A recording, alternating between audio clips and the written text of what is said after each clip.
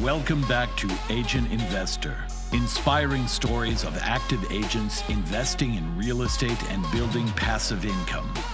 In a business where potential deals are all around you, why not leverage your skills to invest for yourself, your family, and your future? And now, let's jump into the latest episode of Agent Investor.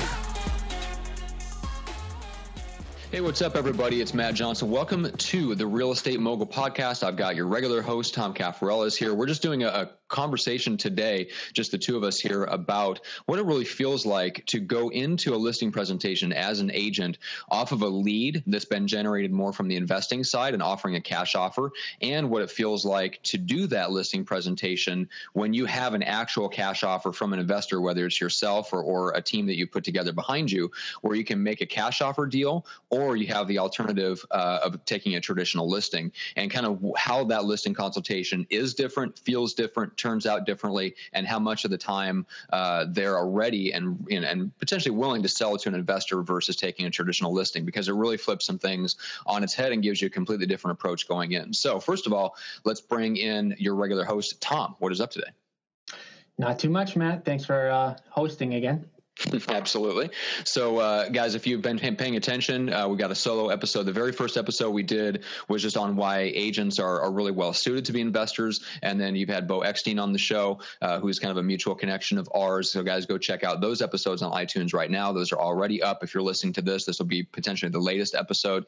But let's dive in a little bit. So take me through the process when your agents, or when any agent that has this kind of toolbox behind them and has the system set up,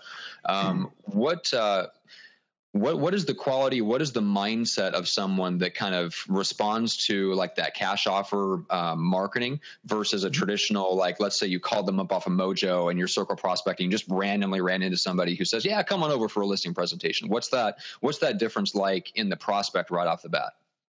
I think the difference in the prospect right off the bat is that they're more motivated to sell. So all of the marketing that we put out with cash offers, the seller for the most part knows that they're going to take a little bit less for their property if they sell directly to an investor.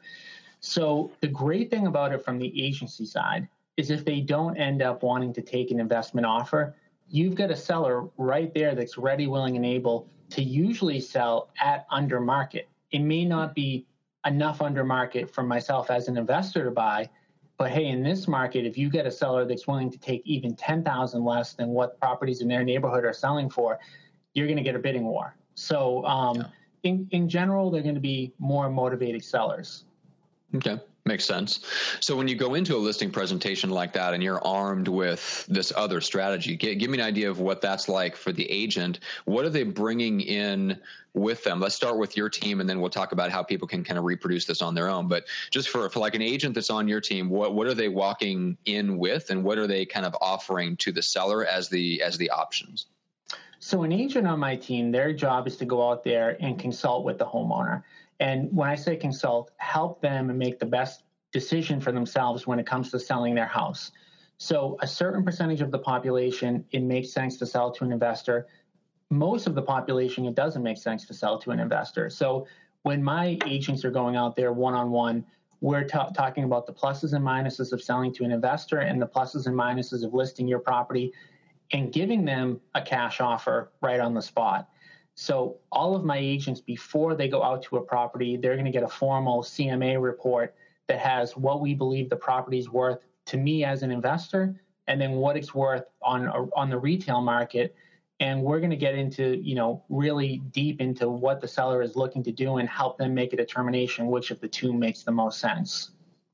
Okay. So is it, are you going in there and the agents are kind of making a pitch for the investment offer first? Are they going in there with more of a questions-based listing consultation where they know they have the things kind of in the hip pocket? Like how does the actual consultation go? It's all questions based. So we don't want to make a recommendation to them until we know what they're looking to do. Yeah. How long do they need to sell? Why do they need to sell? Do they need to sell quickly, or do they have all the time in the world? Are they willing to make repairs, or are they not? So until we know everything about their situation, just like a doctor, we can't diagnose the situation properly. So we don't like to say anything until we're there for probably at least 20 to 30 minutes And then at that point, we'll start to give them an idea of what both options look like and try to help them make, the best decision for whatever their situation is. And when the agents are walking in and they have a CMA that's put together by your team, is it like a CMA with a range based on condition? Is it like, hey, if it goes above here, we can't do anything? Like, how do you structure it so that do they have any flexibility? Let's put it that way. And if so, how much? So the offer from me is assuming that the property meets everything. So they know. So for example, my number might say that we can pay $200,000 for the property. And now if they walk into that property and say that the property is in 8 out of 10 condition, they know that there's going to be some wiggle room to go up. But what we're looking to do on the first appointment is really determine if it even makes sense for them to sell to an investor.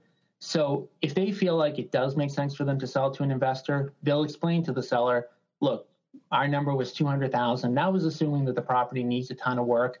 We can probably do a little bit better. I'm not sure how much better. And help them say, okay, yes, I do want to sell to an investor. Let's get, an offer on the table. And if that's the case, usually what they'll do is they'll either send me an email or text me and say, look, we've got a guy here. Your offer was $200,000.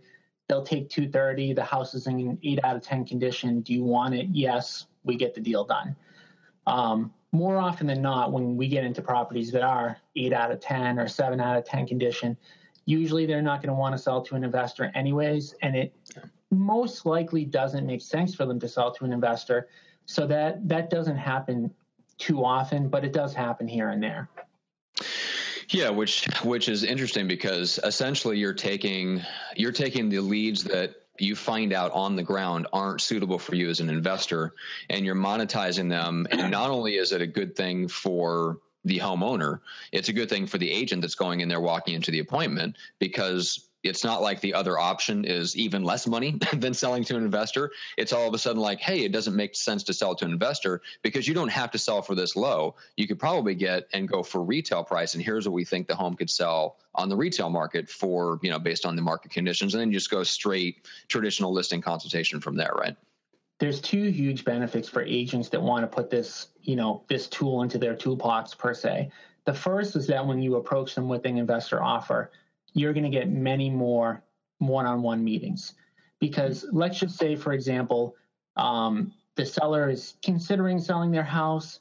Maybe they have a neighbor who has their real estate license. If you approach that as a real estate agent, you probably aren't getting in the door, right? So with the investor offer, that's something that your next door neighbor can't do. So it's going to allow you to get into a lot of more doors that you wouldn't have necessarily been able to get into. So your conversion to getting an appointment is going to be higher. But then when you get face-to-face with the seller, the second thing that's hugely critical is that you're going to leave that appointment standing out from other agents. So no other agents are going to come out there and do this. And the other thing that we do, if the person doesn't, let's say that they are pretty sure they don't want to take an investor offer, but they want to have that option on the table. So we will leave that offer on the table if they want to try listing it for a week or 2 weeks. And again, that's something that, once in a great while you'll hear somebody offer, but it's not common. So we really, as agents in our office, we are able to differentiate ourselves so that if they get 5 agents coming before us and then they hear what we have to say, we're going to stand out from those other 5 agents. Yeah, it makes sense. And it also gives the agent more credibility going in, because right away they're offering basically something that the seller's probably never encountered before. And just your knowledge of the investment side, especially if you put together a team or if you're able to buy the property yourself, that really makes you stand out. Essentially, if you're going in as an investor yourself and you can list their property, I'm saying it's a very different mindset. It's definitely a different mindset. And like, people have seen our growth, like in the Boston area on the brokerage side. And people will ask me, like, how are you competing with a Century 21 or a Keller Williams or all these companies that have these huge brand names? But I don't want to put them all into one kind of, box, because they're not all the same. But what we do stands out so much that, again, if they're meeting with 5 people, we're going to be differentiated. Mm-hmm. Yeah, and I think there's We all know this. Like we know that sense of going into an appointment and they don't even know what company we're with. Oh, yeah. People say to me all the time, they're like, you don't have a business card? I'm like, they don't care who I work for. Like, they care if I can help them get what they want. They don't want my business card. They don't want my brochure. Yeah, it's nice to have, but like, I mean, man, people don't care. Yeah. It's it's the way it is. Well, I mean, people do business with people, and the agents themselves are the brand name. Like, most people don't, like, in the consuming public, they don't pay much attention to the brand name behind the agent. As long as they look credible, that usually passes the test. And let's take a quick break from the episode. To get weekly video trainings and connect with other agent investors, join our free private Facebook group. Just go to joincameroncoaching.com and we'll add you to the group. We'd love to see you there. All right, so let's get into so what's the ideal for you, and give me an idea quickly on the percentages. So when somebody walks into an appointment like that, we know the person is going to be more motivated to sell because they're at least open to the opportunity of taking like less than what they get on the open market. So what percentages are we talking about that you typically run into where they're good for investment versus retail? And give me some more of the questions that would help kind of expose to you whether they should sell to an investor versus you taking the listing. Because either way, you're going to make money. The only question is how much.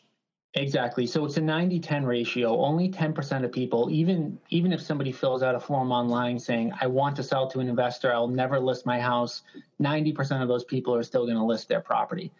And that's why the initial meeting is like, it really is a consultation, because most sellers don't understand what the price would need to be for an investor to make money. So they may think that my property's worth $300, I'll sell it to an investor for $290 and they'll make $10,000.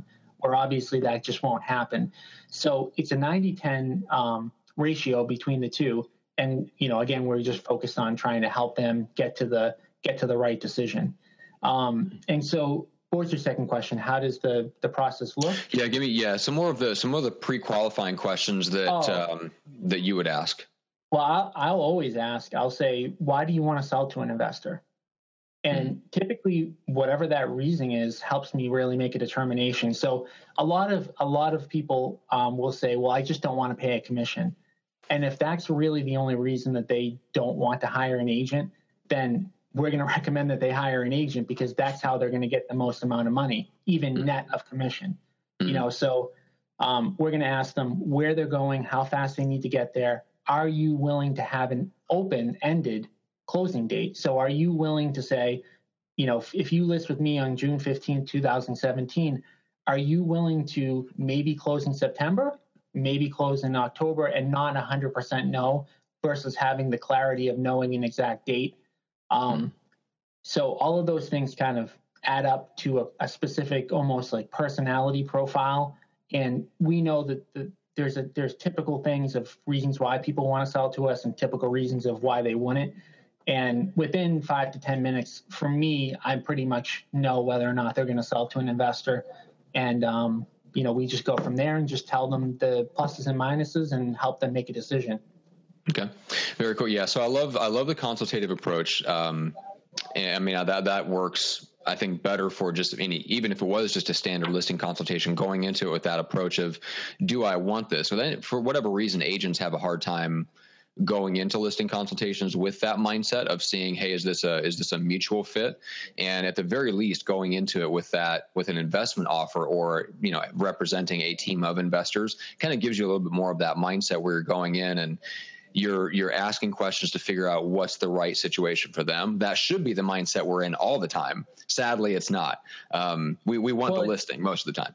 Well, you want the listing, but here's the thing. They are going to figure out these things on their own. So either you're going to help them either you're going to be the person that helps figure it out, or somebody else is. And whoever helps them figure it out is who they're going to work with. So if you go in there, I want the listing, I'm just going to sell, and not try to help them and not put yourself in their shoes, well, they're going to leave with still questions in their head. Like, say that I go in there and I pitch, sell to me at an investor price there, and don't mention anything about what it would look like to list. We're going to leave that appointment, and they're going to then call an agent. So they're going to do these things anyways. They're going to get the information that they need to make the best decision possible. It's only a matter if I'm the one to help them do it. And if I'm the one to help them do it and they like me, then they're going to work with me.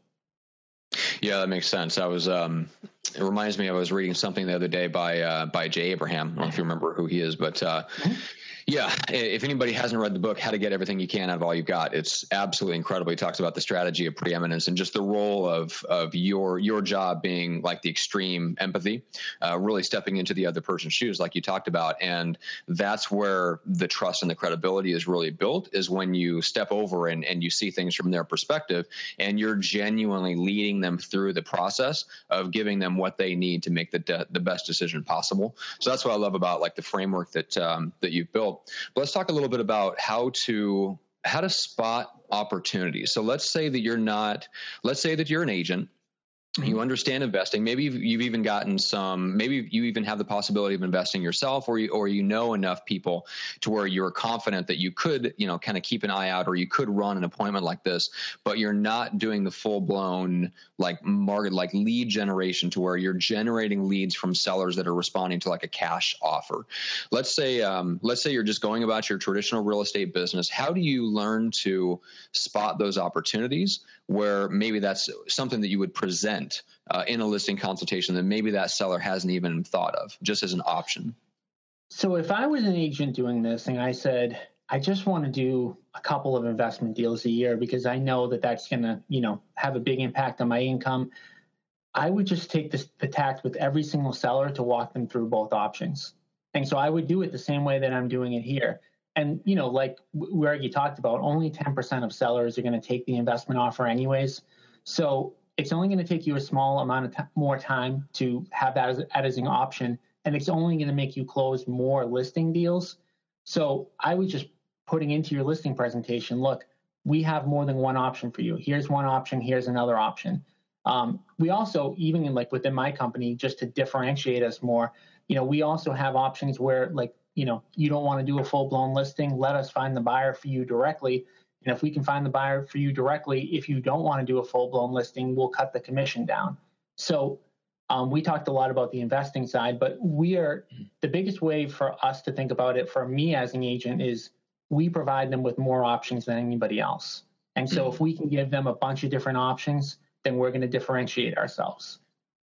So share a little bit about how that works on actually like playing matchmaker and hooking them up with a buyer without taking like a full listing. So you're essentially saying like, hey, if we can go into our buyer database and just essentially take a sniper rifle out and nail the person that should buy your house, even without us doing a whole full-blown listing and doing a whole marketing campaign and stuff like that, then you'll cut the commission in exchange for not having to do all that stuff.